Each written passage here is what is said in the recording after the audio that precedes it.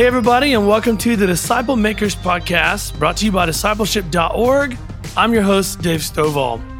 Are you sick of just sitting by while your friends and family members totally spin out of control in their lives?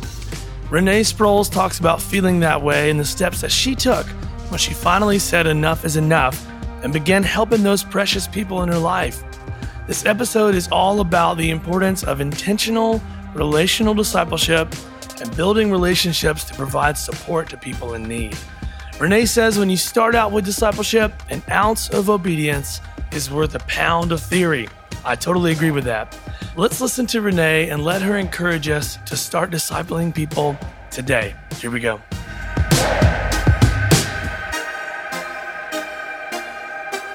It was January of 2018, and I was sitting in the hair salon, cape draped around my neck, getting my hair done by my hairdresser, who was also my friend. And as hairdressers are wont to do, she was talking a lot.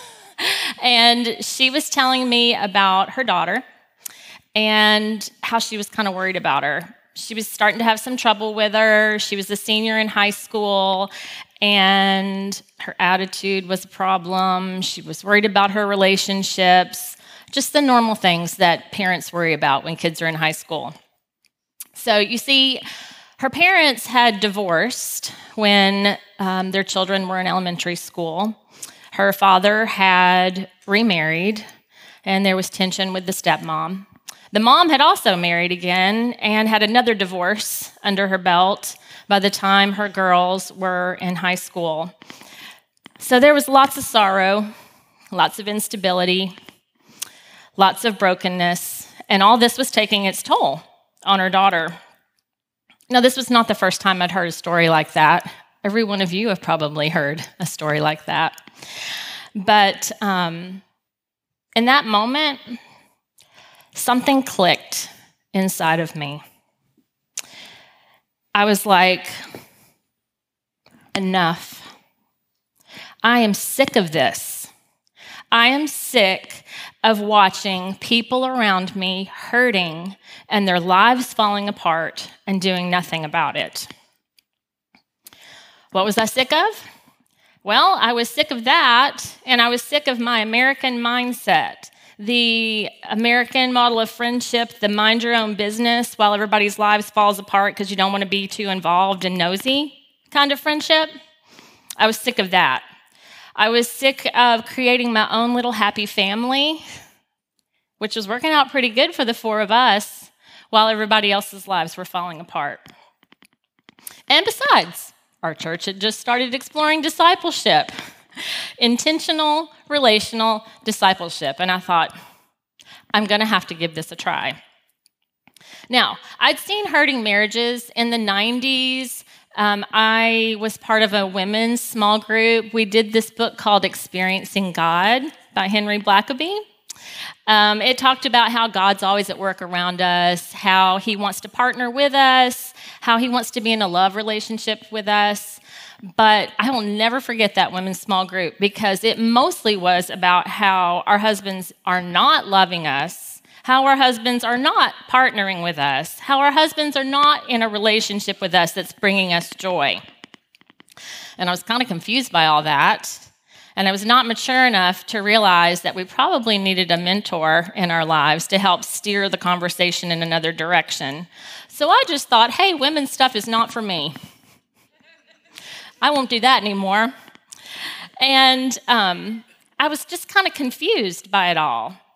Now, I did have a frame of reference for intentional relational discipleship, but I didn't really know that's what it was. Because I was just a girl who'd grown up with her aunts and uncles on either side of her, her grandparents in the cow pasture, past the cow pasture in the house behind them. And I would just hang out with my grandmother and watch her do life. I'd walk over in the afternoons and she's reading her Bible back on her bed. I just thought that's what everybody's grandmother did. I just had two parents who loved each other, who were partners in a small business together, and there was a lot of love and respect between them. I thought that's just how families were. And I had been homeschooling my own two children, and we were having a great time together. So yeah, I sat in that barber's chair and I just said, no more. No more standing by, watching hurting people. No more standing by and watching lives falling apart.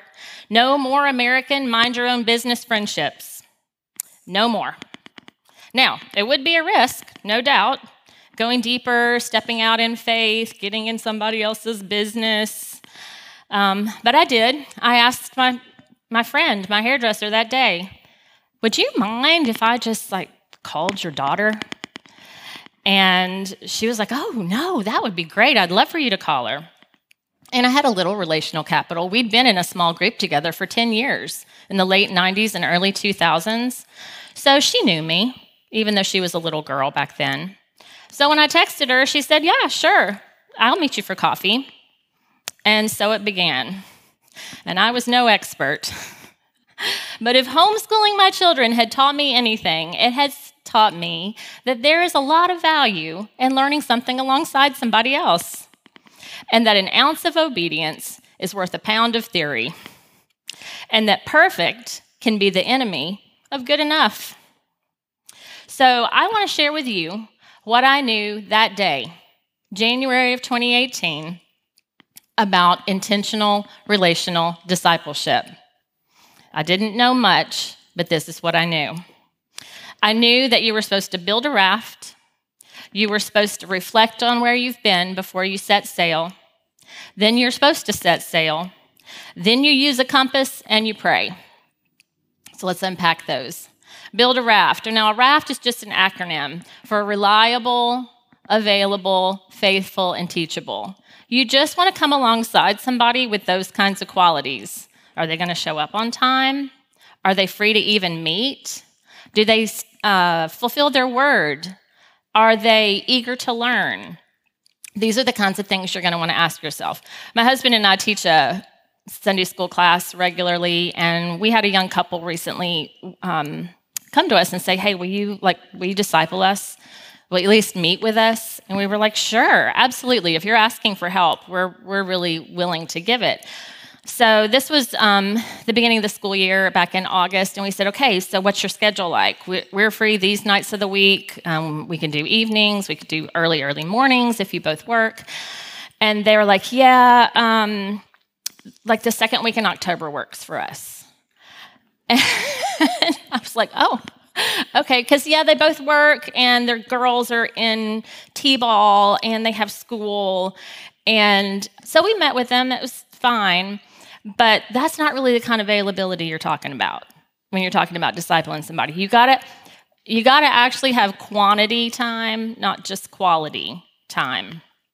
And then that's raft. Now, before you set sail, you want to reflect on your past. And this is where testimonies come into play. Testimonies are so fun and so good. You're just basically taking 5 God moments in your life. This happened, but God. This happened, but God. And you just meet with the person and you model that, or the people, usually it's a group. And you model that. It takes about 30 minutes. And then you send them back and have them go fill it out and come back ready to share. This is like community on fast forward. It's about a couple of meetings of testimonies, in my opinion, are about worth 6 months of meetings regularly. It just is instant community because you understand where people are coming from. Then when they do something weird or off or annoying, you go, oh, but I remember their story. And besides, we're told to remember. God knows we need to remember. He said this to the Israelites again and again and again. Set up a stone of remembrance. Remember what I did for you, lest you think by your own power you made all that money and you had all this prosperity and you forget that I did it for you and I gave you the ability to do it. And then you want to set sail. You just want to do life together. The general rule of thumb, again, that our church was saying is once a quarter, do a service project. And then once a month, do something fun. And once a week, meet. Once a quarter, service project. Once a month, something fun. And then once a week, you want to meet and study and check in and pray.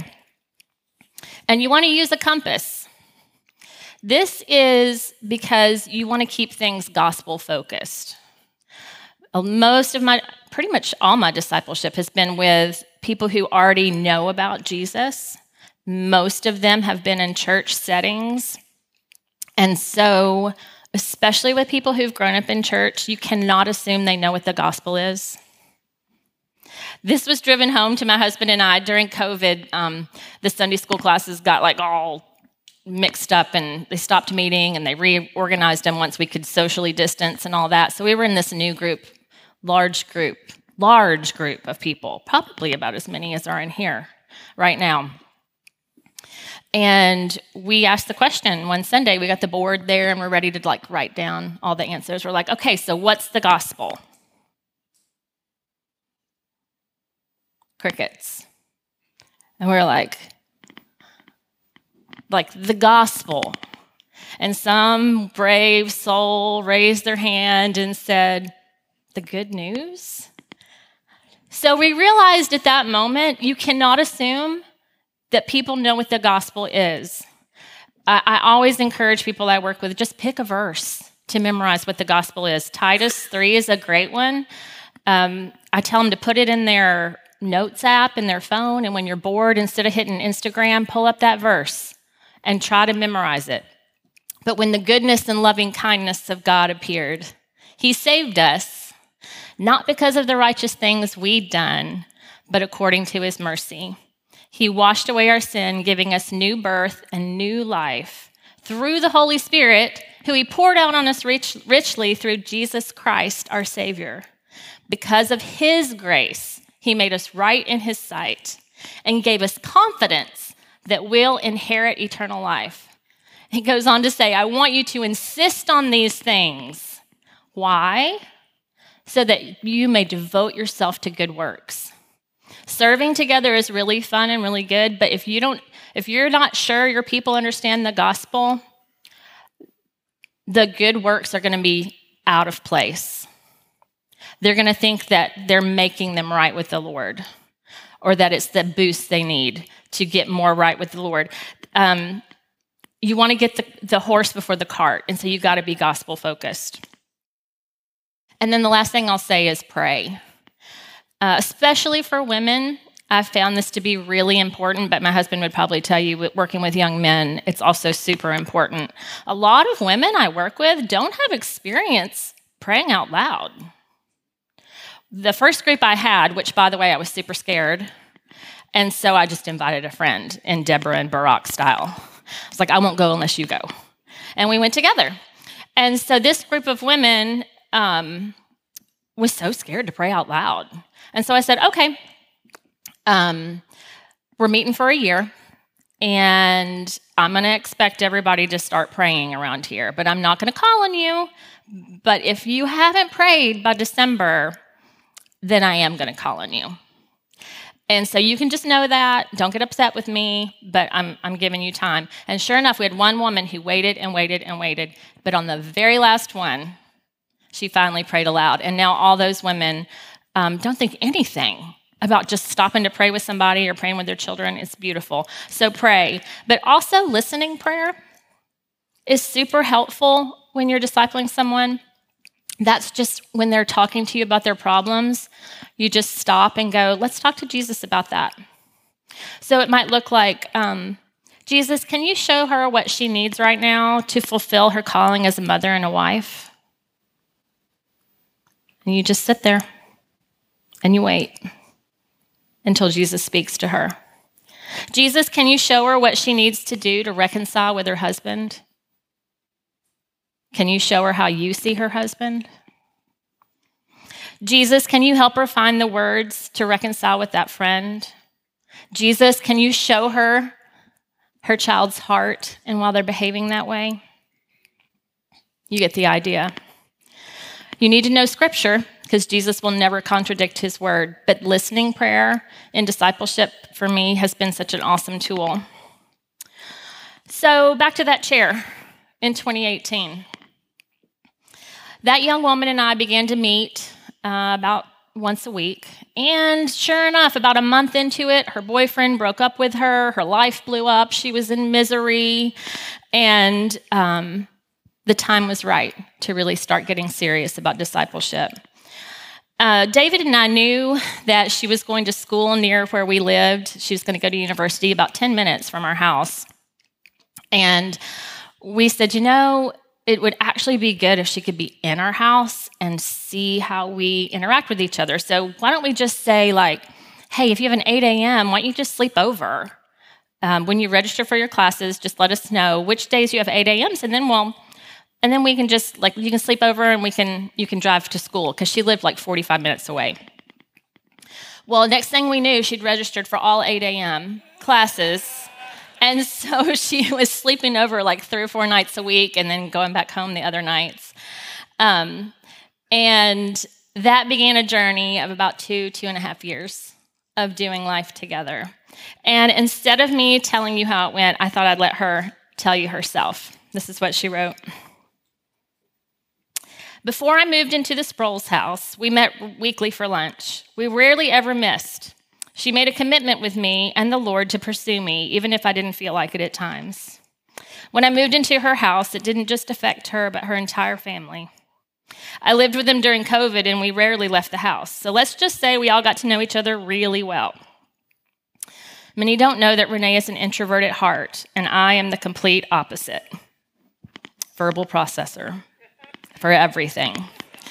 She had to adapt and change routines in her home, and that takes a lot of patience when you're out of your comfort zone. I felt loved. I never felt like a project because I was willing to receive discipleship. I was at a place in my life where I knew I needed help. She never really sat me down for lesson time, but as life happened, I could ask what I needed and look at their examples of how to handle situations. I think one of the biggest lessons I've taken into my own life is how to handle conflict in a godly manner, live with excellence to Christ in everything I do, and how to practice godly hospitality. I try to make these things evident in my daily life. When my husband and I get in an argument, I've learned how to not react, but respond and truly listen to my husband. I try to go the extra mile when I'm keeping house and doing ministry work so I can do everything with excellence for Jesus. And finally, I open my home to our family and friends so they can have an enjoyable, fun environment to be in. We pray, we read God's word, and enjoy meals with one another in our home. And I think that's just how God designed it. I think one of the best ways we can spur one another on to love and good deeds and intentional relational discipleship is to invite one another to come and see. To come and see, taste and see that God is good. What better way to spend your life than in relationship with other people? So let's die to that American mind your own business while everybody's life falls apart mindset, and rise again to live with one another and love one another all the way to Jesus.